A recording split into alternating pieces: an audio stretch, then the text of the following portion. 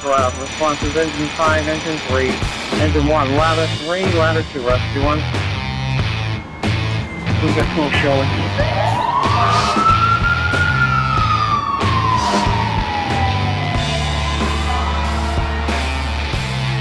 Division 1, you're on location, box 23, reporting smoke showing 727.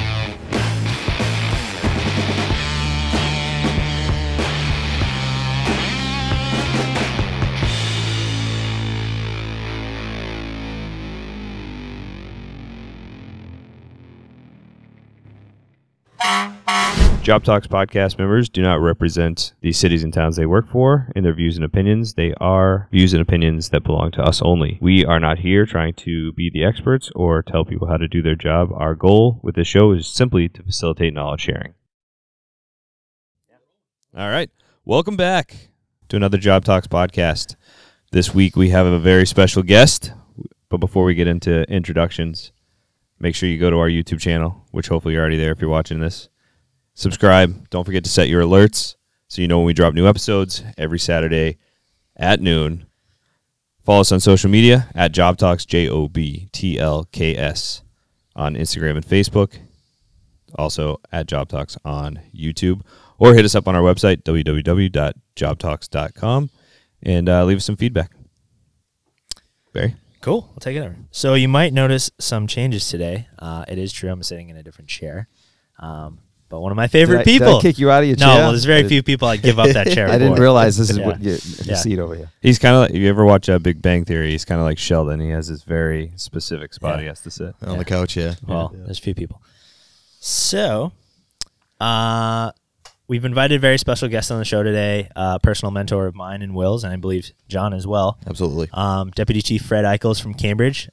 This is a subject that's near and dear to my heart, and I think everybody's heart here, which is we're going to talk and dive deep into leadership development today.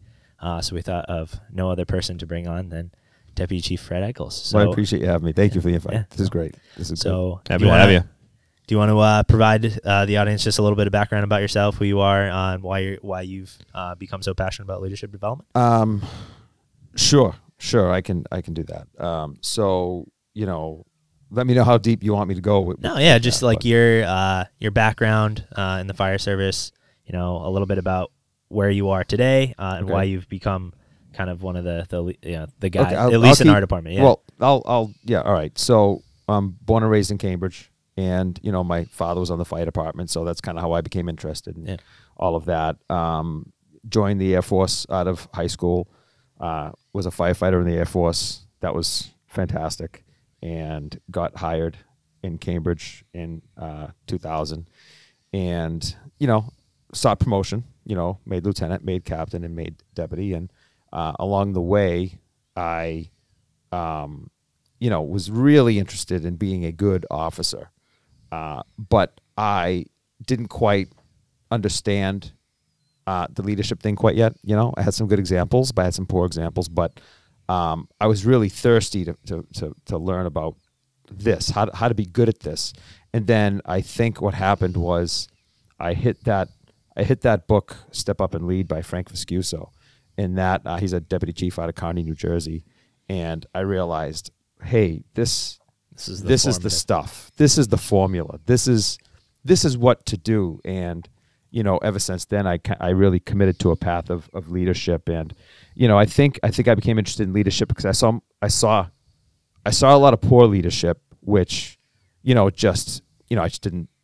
didn't appreciate that. I didn't like that, and I saw how it negatively affected the team. And I saw example of good leadership as well, and I could see the complete opposite on how great a team could be with the right leader in place. And I said, that's what I want to try to be.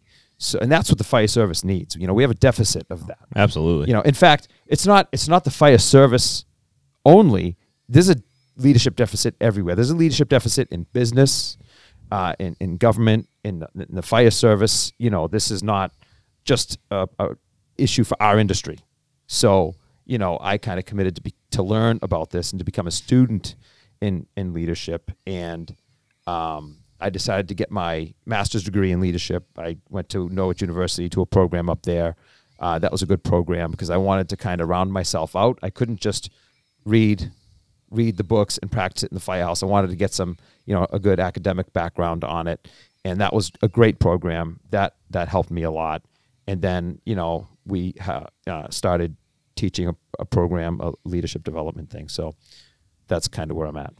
I know that both Barry and I were reading that book. I think it was the first book you recommended to us in the might have been Dichotomy of Leadership. No, it was ownership. Step Up and Lead. Step Up and Step Lead. Up and Lead. It Yeah, was that one. Okay, that was the first one. Yeah. And by the way, if you guys are interested in checking that book out, we're going to put it on our website, so you can find that under the resources tab. So if you're interested in checking that book out, but yeah, that was a great book. Yeah, Really good book. it really is. It takes, that book, in my opinion,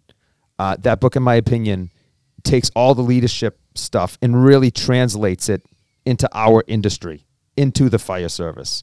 And he breaks it down very well. He's from a Kearney, New Jersey. He's like a mid-sized urban city in New Jersey. So, he's well situated to have a lot of experience. Right. Some different exposure. Yeah. And, that book, I think, really hits home. And I think it's going to resonate with our people.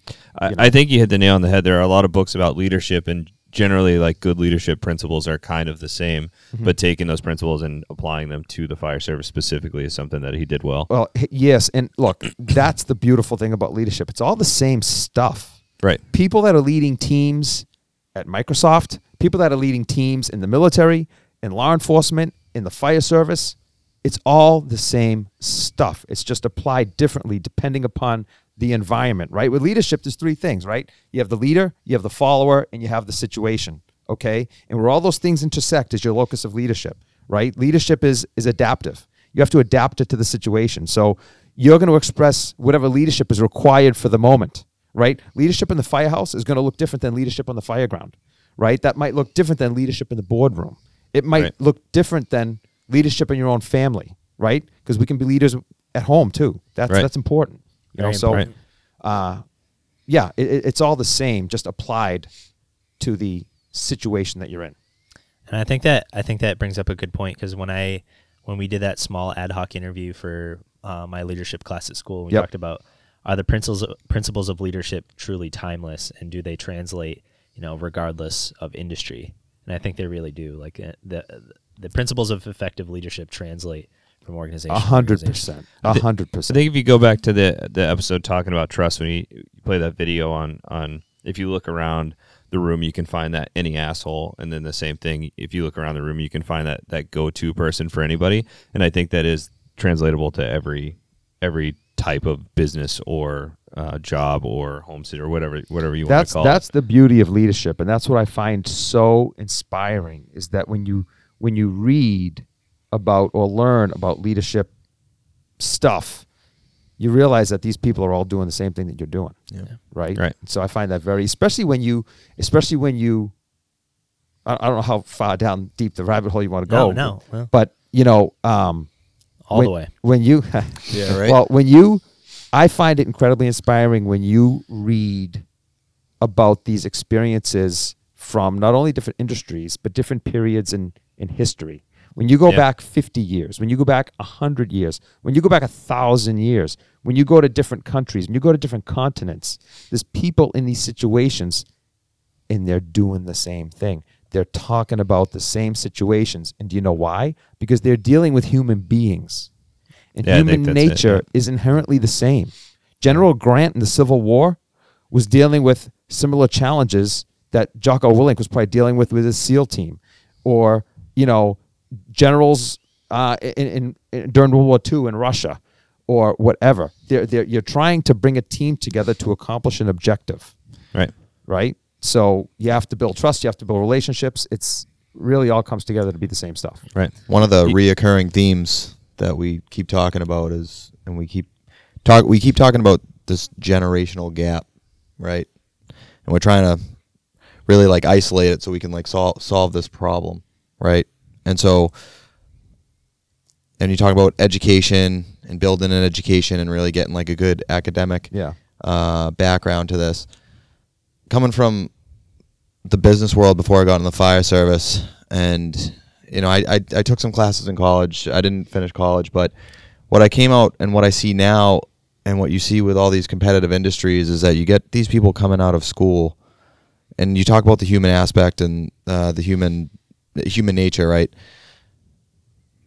We're almost turning out robots in this education system where it's like you go in, you crunch these numbers, and you solve the ultimate solution to the problem is making more money for some, for some of these businesses. It's like, where can I go in and cut this and cut that and make myself look good in this leadership position or this management position and things like that. And so I think part of this generational gap that we've gotten into is the fact that we have turned out some robots in a sense where we don't have people with this real world life experience that, we're a bunch of people. We're a bunch of humans, and we have to be treated as such and treat as such to get over these obstacles and these hurdles. Well, look, so that's interesting, right? But I reject wholeheartedly the whole generational gap thing. Okay. If you're I'm not rejecting what you're saying. No, I know you're not. But a lot of people, I think, talk about this millennial thing, right, or this Generation Z thing, right? Well, guess what? If you're failing to connect with these people, you're failing as a leader. When you say a generational gap, a millennial thing, you're blaming, right? I feel like that's blaming them. Look, they're not like us. Right. They don't know how to work equipment like we did. Mm-hmm. Right. All right, well, teach them. Right. Yeah, 100%. Bring them in, build some trust. Right. Make an effort to get to know them and show them. Take these people. I mean, look what this generation has done in the military in Iraq and Afghanistan. They went out and they've been getting after it, and I respect them for it. They're capable. They just need leaders to bring them together and show them the way. Right. And that's our responsibility. We need to do that. If there's a guy on the rig that doesn't know how to start a saw because he's never been shown, well, where are you? Teach him. Right. I'm saying you collectively, not like you specifically. I understand. No, I think you, John. You're honestly. Yeah, seriously. Show them how to drive a truck. Piece of crap. I've seen guys come on the job. They've never really driven a large vehicle before. Right. All right. Well, got it. Get in the seat. Get in the seat. Let's go. Let's train you up. Yeah. We had a couple things. One is people forget the millennial generation is the generation that fought the war in Iraq and Afghanistan. That's the age. That's the age group. Yes. Yes. To going what you said, managers versus leaders. I know we've had that conversation. There's a very big difference in someone who is a manager and someone who is a leader.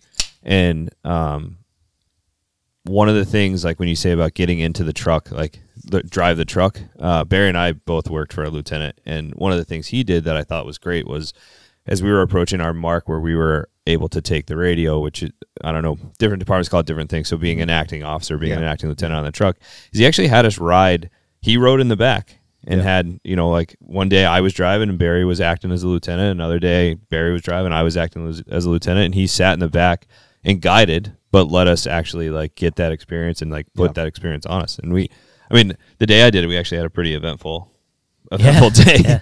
Yeah. But that's a guy being a good leader right there. Exactly. He's trying to prepare you for what's coming your way. And I think a lot of people that could be leaders or are in positions to be leaders don't bring up the people behind them because they are afraid of becoming irrelevant or being passed over in promotions, and instead, not necessarily hold people back, but don't prepare people. So those people that you find that actually will bring you up with them or even ahead of them or whatever the case is, those are special people. That's an imperative for us to train our people to take the next step up the chain if they need to. Who knows who's going to be absent? Who knows who's going to be out or injured or down? Right. The next guy in line needs to be able to step up and take charge at any moment. Right. At any moment. And that's the key of leadership development is your role as an effective leader is to build capable leaders that are capable to replace you. But so we have a video here of a somewhat notable leader. Never heard of him. That has offered a lot of leadership lessons. So this is Jim Mattis, former Secretary of Defense and also 4-star General from the Marine Corps, that kind of came up in his leadership realm during the Iraq and Afghanistan campaign, where he really rose to notoriety for some of his leadership philosophies. So I'm going to play a video here that we'll discuss. True name, Mad Dog.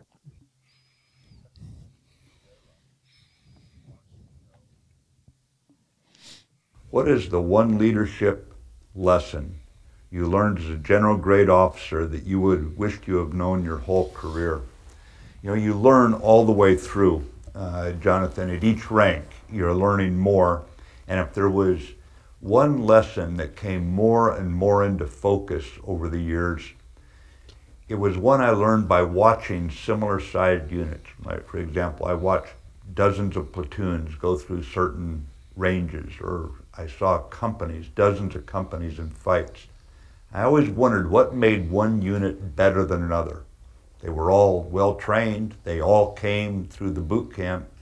All of them had been recruited from America, and they were quality young men.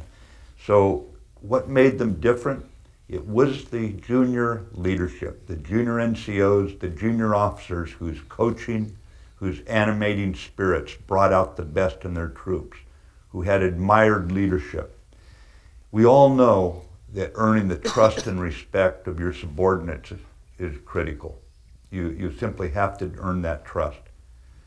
You have to earn that respect. You have to earn that every day, because when it's all over and done with, you're not going to win any fights as a leader. Your troops are going to win those fights. But there was another word I learned to prioritize as I evaluated units, and that word was affection. It's not popularity, with all the favoritism that comes with trying to be a popular person as a leader. That's a road to failure. But affection that you create in a unit, an affection so strong that the troops will stick by one another, they'll carry out the mission even in peril. And I bring this one up because I believe that that kind of affection brings out self-discipline, where people don't want to let down the unit. And I think that if there is one lesson I learned along the way, that the more you can build that kind of affection in a unit, when the going gets tough, when people are getting shot down around you, it'll pull together, it'll pull through. And it'll be a lot smoother organization. It'll move more rapidly against the enemy, more fluidly against the enemy, and it will, generally speaking, have fewer disciplinary problems in garrison, whether they be DUIs, sexual harassment, or all that stuff that you see some jerks do. And on the other hand, when you're in combat, you'll find that they really play hell with the enemy. All right, so that's the gist of it. And I really the point that I really wanted to bring up was empowering junior leaders, and how do we build a culture in the fire service that really empowers those junior leaders, and we do that through leadership development, which is I know something that's all near and dear to our heart. So I'm going to catch up here. So I'll read this brief quote, and I think that kind of opens up the conversation. So it says, when one thinks of the qualities of an effective leader, oftentimes visible character traits such as boldness, confidence, and a sense of calm in the face of adversity are referenced. And while these leadership traits are valued and oftentimes necessary in today's competitive industries, it's necessary to develop a deeper understanding of the fundamentals of effective leadership, what I have grown to call the intangibles of leadership. At its core, leadership is a privilege afforded to those who have demonstrated they are trustworthy enough to carry the responsibility for the safety, development, and success of their peers and subordinates. It's a privilege and a responsibility that must be continuously nurtured and invested in order for the team to succeed, regardless of the mission. The intangibles of leadership are not born of the visible qualities, but of the contrary. They are born of failure and willingness to try again, to humble oneself and leverage the capabilities of the team to maximize performance, and the realization that the hallmark of a truly effective leader is the ability to inspire and to develop those in your charge into leaders themselves. Some guy named Barry wrote that. Wasn't it enough that we gave you a shout out Yeah. a few episodes ago, and now you have to quote yourself? Yeah. But so I wrote that for school. But the thing that I have found, my leadership experience is very much formed from my time in the Army, being a leader in the Army. But I think is building, like, you have to have the capacity to inspire and the capacity to develop young leaders. So when you leave the organization, the biggest hallmark and the biggest, legacy you can leave is building capable and confident leaders to take your place. And I think that's the biggest thing that will speak of you when you're gone. Yeah, Right. I agree. Yeah. Well, when it's one thing to express good leadership, right? We want to do that, but great leaders create other leaders, because Yep. like you said, it perpetuates the leadership cycle, it becomes a force multiplier. And that matters. I mean, there was a lot to unpack there. You showed a video and read that whole thing there. There's a lot to unpack there. And the one thing that my takeaway is trust.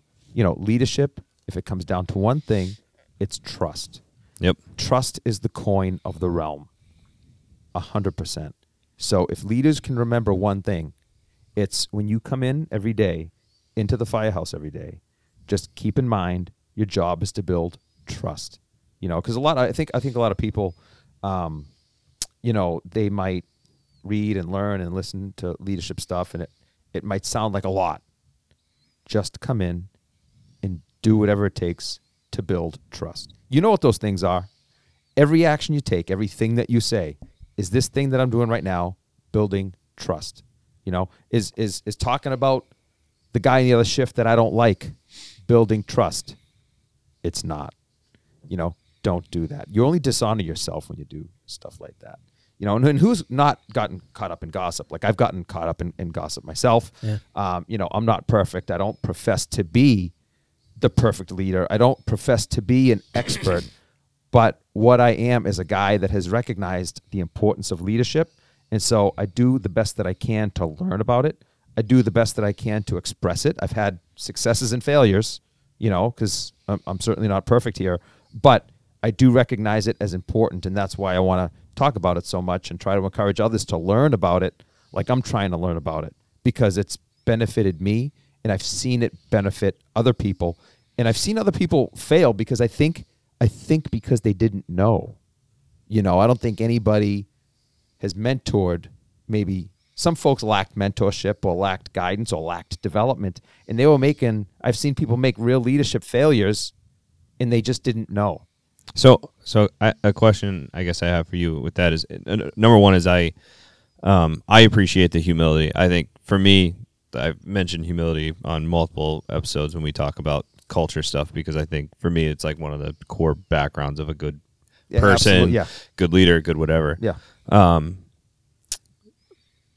But do you think, like, with that statement, that leadership is something innate or something created? Well, that's a great question. Thank you for that. That's a spectrum. Some people are born with more innate traits. Some people are born with less innate leadership traits. But leaders are inherently developed. Okay? You're not just, however you're made or born, that's not it. It's, do you choose to commit yourself and to develop? And nobody has to develop into a Jim Mattis. I think we just want to be the best versions of ourselves that we can, and take it or leave it. That's what I'm trying to do. I'm just trying to be the best version of myself. And, am I ever going to get to Jim Mattis level? Probably not. But I'm going to try to do the best that I can. And I think that if everybody can adopt that, hey, I'm just going to do the best that I can. But I would also encourage people to not underestimate yourselves. You're probably capable of way more than you think you are. So push yourself further. I think you just have to build people who care, and I think I read the kind of interview that you did with Barry, and I'm pretty sure it was in that you said the audio, that you have to genuinely care about everybody.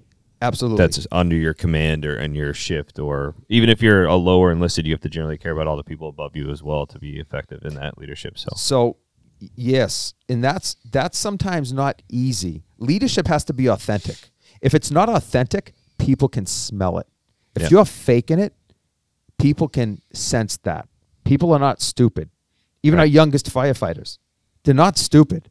Don't try and hoodwink them. Have you ever had a person in a leadership position ask you about something about you that felt inauthentic? I remember a person in a position of leadership would often, hey, how are the kids? How are the kids doing? But it did not feel authentic at all. I'm like, this guy doesn't even know how many kids I have. He doesn't know their names. It's just an obligatory. Right. Yeah. It's just an obligatory thing to look nice. And I in a way, I appreciated it because I didn't think he was a bad guy. I just felt like maybe it wasn't as authentic as it could be. And that's why it's important to, when you're connecting with people and you're building those relationships and you're building trust, that it's authentic. And guess what? There's going to be people that you have bad chemistry with. Okay? Now, I changed my phraseology there. I don't say there's people I don't like. I don't like to do that because that's like a negative thing. Right. But I think it's real, right? There's people that you don't like and there's people that don't like you. And that's a natural thing. So I accept that in the world. But I prefer to say there's people that I have bad chemistry with. Because when I say I don't like somebody, this is too negative. Feels like a choice. Yeah, it feels like a choice. That's right. Exactly. It feels like a choice. So there's people that you have bad chemistry with. But guess what? If they're on your team, you still have a responsibility You have to find a way to connect. to lead them. And I failed at that a couple of times, right? And so if my leadership has to be authentic, that I authentically want to lead these people, whether I have good or bad chemistry with them. So it's my responsibility to find a way to connect with them. It's my responsibility. I can't say, Joe Blow over there really stinks. Well, Not doing it. Unless it's Will. Well, I'm not, So honesty is also a good policy. Yeah, honesty is a good policy. Some people you just can't develop. You got to be careful with that too. That can burn you. That is true. You have to use judgment. That got me pretty good a couple of times. I Yeah. thought speaking truth to power would be respected, and it burned me pretty good in the past. Typically, among good leaders, it's respected. Right. Yeah, that's fair. I think if you're, this is my personal opinion, if you're a good leader and you really do care, Yeah. and somebody is honest with you about something that maybe isn't something you're doing well or right or whatever the case is, and you actually care, you don't have to have the same opinion. You Right. might say, Yeah. well, my view of this in this position is different, but I can still respect that you care enough to come to me and talk to me about it. You have to frame it in a way that values it. I appreciate your feedback. I'll take that into consideration instead of immediately shutting someone off. Right. Yes. I mean, I definitely agree with you, but in adopting ownership of myself and my actions, I had an experience in the Air National Guard where I think I expected it to be a little more similar to my active duty experience, and it wasn't. So I think I had a hard time adapting, and I copped a negative attitude. That's my failure. For a while, I blamed them for not being like my active duty unit. Well, that was stupid. Why? And then that's where I spoke truth to power, and I complained, and I said, they're going to respect that I'm telling them how I feel in an honest way, but I didn't do it the right way. Tact is definitely important if you're going to be. Tact is important. And so that was my failure. So I own my failure. What could I have done in that situation? I can't control the situation. That's out of my control. Maybe this unit had a different culture than my last unit. Okay, well, tough. Deal with it. What can I do here? How can I help? How can I be a good team member? Maybe I should have went to my leaders in that organization and said, hey, how can I be a good team member here? How can I contribute? What do you need from me? I didn't do that. Right. I just copped a negative attitude because it wasn't what I wanted. So that was my failure all day long. And that's the difference between complaining and bringing a complaint with a potential solution as well. Because it closes the door to any real dialogue. Yeah. Correct. We have so many problem finders. We need problem solvers. Yeah. Right? I mean, you hear people all the time talk about this problem, that problem, the other problem, and it's like, cool. Solve it. Yeah, solve it. Right. What are you going to do to fix that? Right. And that sometimes can make people think a little bit. Yeah. I like Barry describes his current job in the Army, and I like the description for leadership as well, and it's navigating the human terrain. Yeah. That's the biggest part. So I was going to bring that up. That's what to me, being an effective leader, there's so many different personality styles.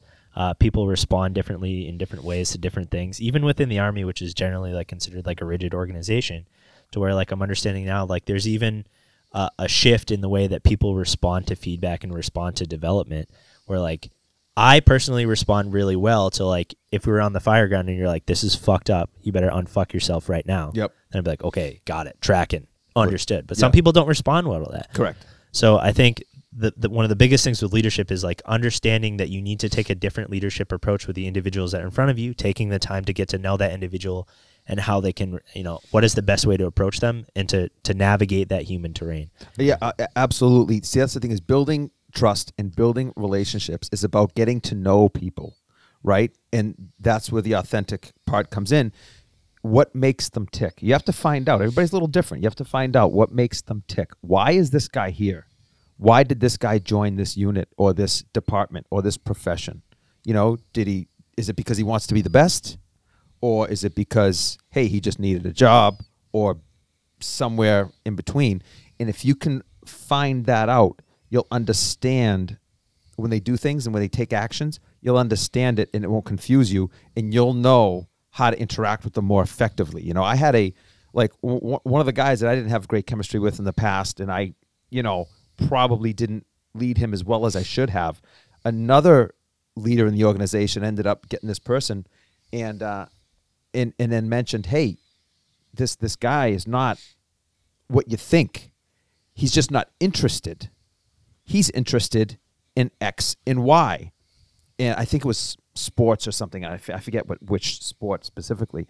But you talk to him about that, and he starts opening up, and he knows all this stuff, and he's all interested. Right. Okay, well, you can use that to build a relationship with him and then maybe get the best out of him. You can't make everybody into the highest performer you've ever seen. Your responsibility as a leader is to get the most out of them that you can.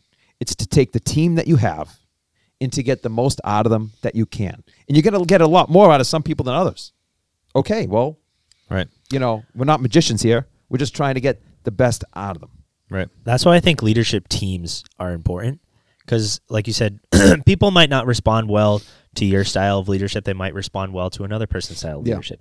So when I think of that, I can think of like a company commander in the first sergeant in the Army, but Yep. I also can think of like when a division chief selects his aide. Yep. Right. So you and Tommy, for example, balance each other out. You have different leadership styles, but together you create a very effective team. Yep. And people might respond well to one or the other. So that's why I think something like That's that. a really good. That's a really good. You And have to pick people on your team that aren't always that obviously, how do I want to say that? You want to pick people on your team that aren't afraid to challenge you. You want people on your team that are going to be truthful with you. You want people on your team. You want a diverse team. You want people that are going to look at things differently, because maybe I'm looking at it from this angle, but this guy over here is looking at it from a different angle. Right. I'm going to find more solutions and have more options available to me if I can look at this thing from multiple angles. Right. So that's good, Yeah. right? Yeah. So But you have to have the same goal and mission. So your views on things might be differently, but you have to have the same goal and mission, which is to be Yes. either a good leader or. I also like that you said that you have to be, not have to, but you might be a different leader in the firehouse versus the fire ground. Yes. Like that's a big difference, culture, and that's kind of the podcast culture versus tactics. And like on the Yes. fire ground, your leadership style might be different, right. and you might have people on your team that vary in your views, but the ultimate goal, there is to rescue or put the fire out or whatever the case may be. So Yeah. having the different personalities and stuff with the same goal, I think, makes a really good Right. leadership team. As long as your goal is for good, I guess. Yeah, we all must be unified by the mission. Right. And that has to be clear. There can be no confusion about our organizational mission. Yeah. No, zero. Yeah. So when we talk about, I've asked you in the past, like, oh, what are the traits of an effective leader? Like, you Yeah. know, people like want the definition. What is the traits of an effective leader? So I'll pull this up during the episode, but this wheel right here is actually from the Army Leadership Manual. Yeah. And we talk about even like going back to Simon Sinek, where he's like competency versus trust. Yep. Yep. So this is the actual rating scheme for how leaders in the Army are rated. Yep. And it's separated into two very distinct categories. Mm-hmm. Competency as a leader and your attributes as a leader.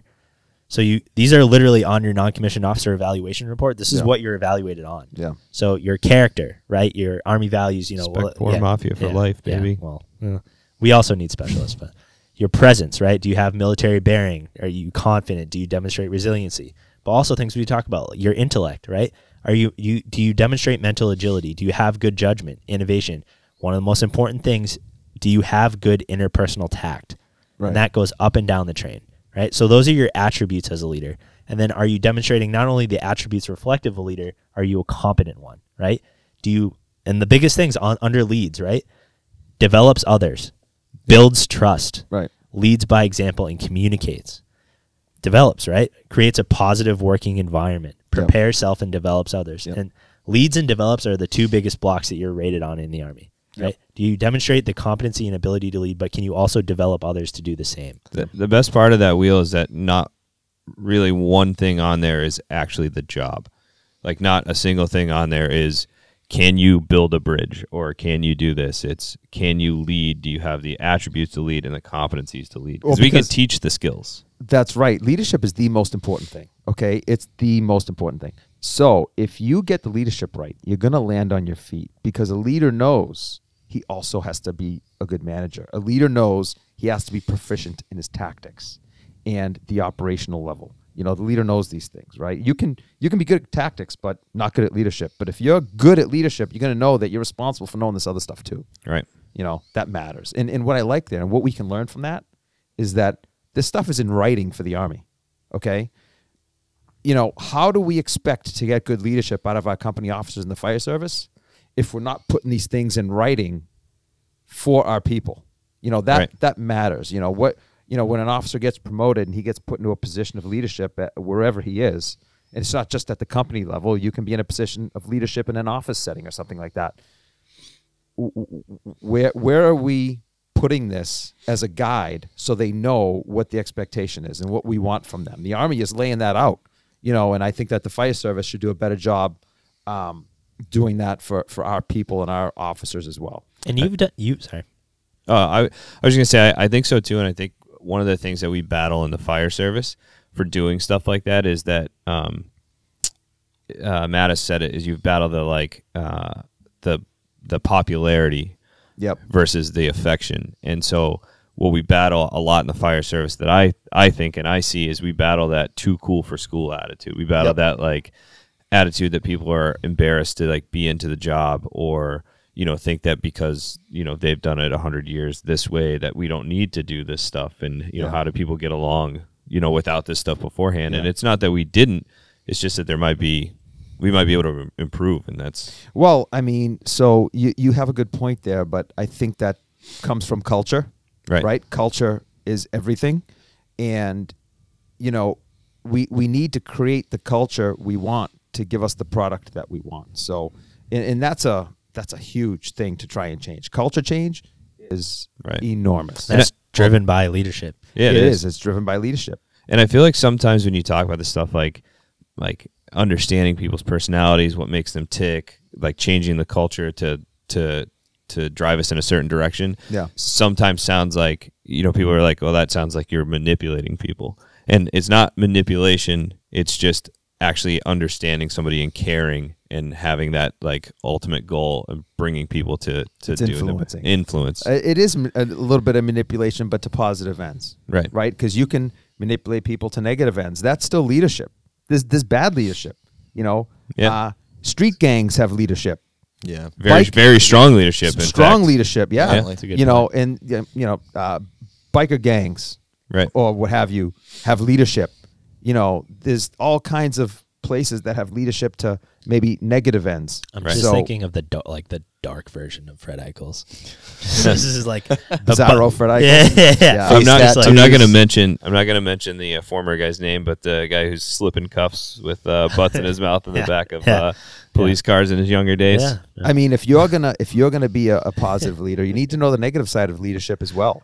Yeah. You know, that's important and that matters. I think you also have to be, as an effective leader, you have to be like an honest and decent human, because if you learn leadership and you learn how to, I don't like using the word manipulate because I feel like it has a negative context, but if you learn how to influence people based on like what makes them tick and what they care about, and you're not an honest and good person, you can do bad things with that.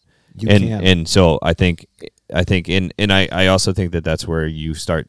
It becomes very obvious when somebody's authentic and not authentic. Yes. And I think one of the other things that I wanted to bring up that I think is important that you and I have talked about at length, and you and I think all of us have talked about. I actually don't talk to Barry outside of here. Yeah, at work. I believe it was at work. But I think in order to be a good leader, you need perspective outside your own organization. Yeah.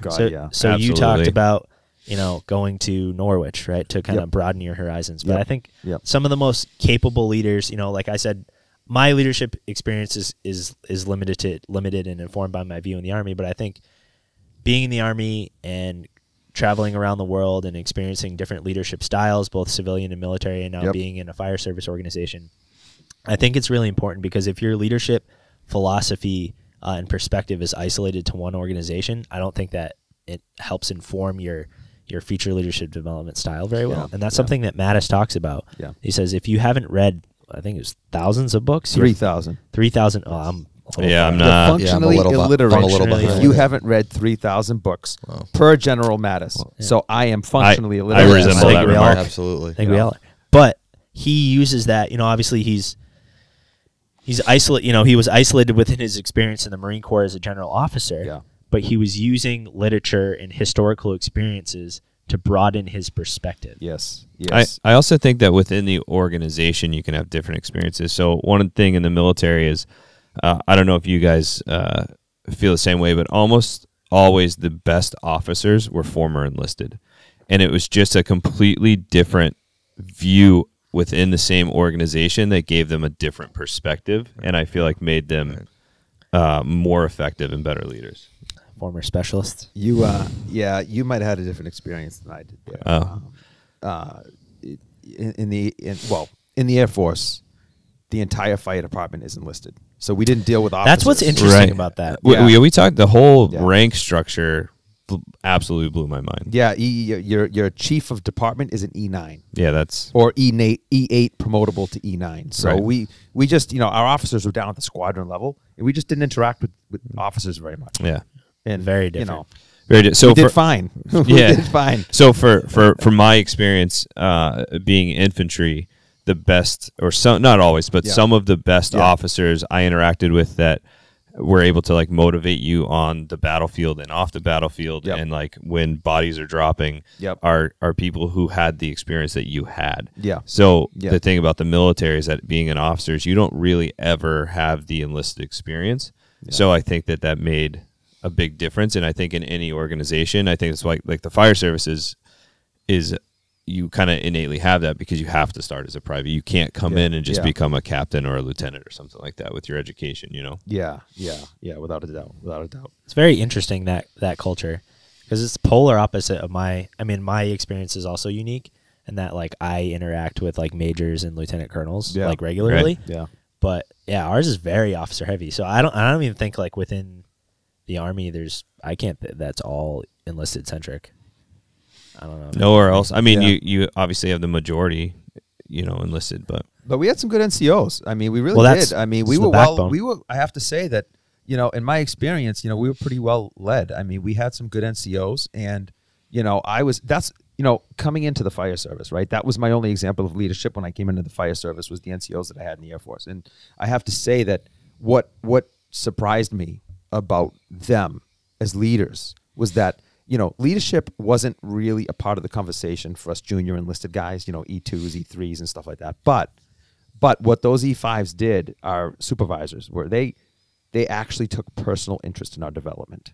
They actually cared. I actually felt like they cared, because they did. I had like Sergeant Wright and Sergeant Cochran. They were like first two supervisors. And my God, they would spend a lot of time with me, teaching me and mentoring me and making sure I didn't get in trouble off duty. They told me, Right. if you are at a bar, because I was stationed overseas in Germany, if you're at a bar and you're drinking and you don't think you can drive or you can't get a ride home, call me. Yeah. I don't want you getting a DUI, because the friggin' guy cared about me. Right. And I didn't have to use that, but I knew he was there if I needed. And so guess what? That builds immense amounts of trust. So guess what? When he needs me to do something in the firehouse, I'm on it. Right. Unquestionable. Because this guy cares about me. I now trust in him. That creates good unit cohesion. right. And that's that authenticity. So like, John, when you say about like your first lieutenant, that you're like, I would run through a wall for this man. Yeah. From my first day in to, he got promoted. He's working days now, but I mean, every step along the way, he made sure he checked in to make sure I was, on board, doing the right thing, and then he's also just one of those guys around the firehouse that was good at bullshitting. He's probably one of the best leaders that we have. I mean, he's one of the guys that he doesn't have a bad thing to say about anybody, and nor does anybody have a bad thing to say about him. So he's just like, he's that guy who, when you talk about chemistry, Chief, right? It's just everybody has good chemistry with Buddy. I've never heard anybody say a bad thing about him. That's So again good. the matters like affection, versus popularity. Like you build an affection for these people. Yeah, Yeah. leaders ought not to care about being popular, Right. You're not driven by that. But when you care for people and you create, actually, love is a part of leadership, and that's an odd thing to say, but look into it, because I knew it. when you create strong levels of trust and deep levels of affection within the team, like leadership is based on these deep levels of affection. Have you ever been out I agree. with a group of fire guys, and you'll see a few teams of guys that are tight, Right. and they'll hug each other and say, "Hey, I love you, buddy." Yep. Yeah. I've Nick? seen it. I've done it. See, Barry forces it upon me. And it's I'm just a hugger, man. but when guys feel like that about each other, they're not going to let each other down. Correct. Right. They're doing the job for the guy next to them, and that matters, because when things get tough, and things can get very tough in our job, and things can get dark in our job, when things start to break down, teams that don't have trust, they're going to be the first to break down. But teams that have deep affection for each other are going to hold. Yeah, I agree. They're going to hold, and that's the place that we want to get to. And some teams have it, and some teams don't. But again, I would like to see the fire service, do a better job industry wide of creating conditions like that. Go ahead. So I was gonna say I 100% agree, and I also think there's something to be said for collective suffering that bonds the team together. I think that like even, but not even like, collective suffering at the hands of bad leadership, which I have an example of in building trust and confidence. Yep. But I think like going through like really tough times as a team is necessary to really like almost forge like the actual the bond. Experiences build relationships. Right. Why am I still years later, right? I am still friendly with guys that I was stationed with overseas in the 1990s. Why? Because I went through an experience with them. We were all far away from home. Shared experience. It's a shared experience. I think that's what brings, and I've never been in combat, but from what I understand, that's one of the things that makes these guys so tight, is because that's an extreme experience for people. And so it creates extreme bonds. Look at the fire service. How does that translate to us? Your busiest firehouses, typically, right? Your busiest firehouses tend to have the highest level of morale because they're going through it together. They're doing 17 calls a shift together. This is about Engine 2. It's not, no. Look at L.A. Skid Row, the busiest firehouse in the country, hands down, and those guys are prideful. Yeah. And they love each other, and That's they right. are there doing the Don't job. transfer me out of here. Yeah. This is where I belong. This is me. Yeah. That's that shared identity. Embracing the identity. suck. That's right. Yeah, absolutely. Embrace the suck. That's What's that's a good one. What's interesting about the shared experiences that build those like real big bonds, like Yeah. talking about combat, is like Yeah. you can even end up really, and I will say, disliking people after those experiences because they're a very certain person when you're in those experiences, and they're a very different person outside of them. Yeah. And you still will always have like an affection and love for that person. Like you can literally hate who they are, and then still like you're still going to defend them to the Isn't death. that a funny thing? Because there's some guys that I was in the military with that I didn't really have great chemistry with, but I still have this odd affection for them. Exactly. There's several that I was It's a weird in the thing. military with that like you ask me, I'm like, oh god. But then if you're like, yeah, that guy sucks, I'd be like, listen. Yeah, he's one of us. Yeah. It's like growing up. It's like your best friend's like little brother. Yeah, Yeah. you slap He's him like- around. He's a pain, but Yeah. Right. Yeah. but nobody better mess. No with one him. else talks shit about this But kid. if somebody else That's did right. it, Yeah. Hey, only us. yeah. Yeah. That's exactly yeah. right. That's my punching bag. Yeah. That's the thing. So, talking and building trust and confidence and the perils of not building trust and confidence, I'm going to show you another short clip. It's a humorous clip, but I think it speaks well to the perils of ineffective leadership, and also kind of speaks to that collective suffering. So is it one of my favorite movies? It is. It is. So I'm What's gonna that, throw Step up Brothers? there. Throw that up there. No. So I'll pull this up on YouTube. So this part will be edited out, obviously. So Before we do that, since you're pulling it up anyway, I do have a question for you, Chief. All right. Um, Is this a question you want to wait for the? I think it goes to what you were just saying. Yep, bring it. So when you talk about building that trust Yep. and like doing the right thing, Yep. especially when you're in a leadership position where you're not the top of the leadership chain, Yep. and you have to enforce things or policies that maybe you don't deal with or that you don't agree with. I guess my answer is like, how do you implement like leadership and help enforce things that you might not actually even agree with yourself because it's good for the collective or because it's the job requires it? Well, that's a great question. And that's a great question because I think everybody at some point is going to experience that, right? So how do you balance that dichotomy, right? How do you balance your loyalty to the chain of command versus the loyalty to your troops? And I'm not fully on board with this thing, but I'm supposed to implement it. What am I going to do? Right. That's an opportunity. Okay, that's an opportunity. You have to remember that your troops are watching you all the time. And your leaders, the people above you, are watching you all the time. They're watching how you interact with each scenario, okay? And that can put a lot of pressure on people. Yeah. Anyway, so how are you going to handle that? I think the first thing you need to do is find out why, right? Let me find out why. Why is this happening? And of course, on the fire ground, they might not have time for that, right? Okay, but in general, if you're in the firehouse or something, hey, this thing came down. Let me call up to the boss. Let me see what the reasons are for this. And then you can even suggest a different path to the boss. Like, hey, I hear what you're saying. What about this thing over here? This might work better for us. Is this a possibility? Right. Advocate for your people. Advocate for yourself. Maybe the boss never thought of it. Right. And maybe you have a chance to influence the operation there. Okay. But let's assume the boss says, nope, I want you to stay the course. I want you to do this thing. All right. Now this is an opportunity to display discipline. Okay. Now you pivot to your guys. You go, look, guys, look, the boss is making this call. They want us to carry out this task. So we're going to do it. And, I found out why.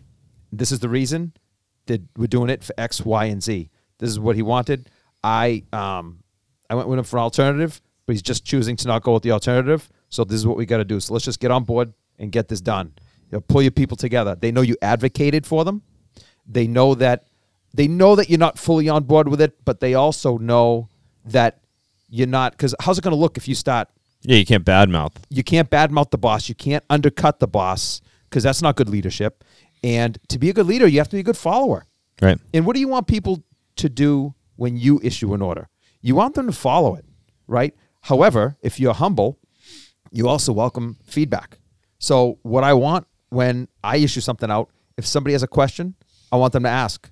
And I've also said to people, hey, look, I have a responsibility to make a decision, okay? Your leaders at every level, our leaders in every fire department have a responsibility to make decisions and issue orders. They have that responsibility. We have to carry them out. So, I think that people understand they're not going to agree with everything. But if you can get people on board, explain the why, and just say, look, this is what they want. This is what we're going to do. I think they'll be okay with that. Yeah. More or less. I think making unpopular decisions is easier when it's your decision. Like, so on the fire ground, when you're like, hey, listen, you got to be writ. That sucks, and that people don't like that, but that is what it is. Or like, we have too many guys inside. Just wait a minute or something. But in the firehouse, when it's not your decision, but you have to enforce that unpopular decision, I feel like that's a very tough position for any leader. So I was just curious, kind of your thoughts on that. But I like that. I mean, it's writ is important. Writ matters. Right. You might not think it's fun, but we need it. And it's not about you, and it's not about me. It's about the mission. It's about what we're trying to accomplish, and how we'd be letting our teammates down if we didn't have a RIT team ready to go out front. Like you have your brother and sister firefighters back if you're complaining about being RIT. How about you show the incident commander how motivated you are and how trustworthy you are, and when he assigns you RIT, you turn to your guys, hey guys, we got the RIT assignment. Let's get it done and get your equipment out there and get it staged and get ready to go and be the best RIT team that you could possibly be. Whatever you're doing, be the best at it. Yeah.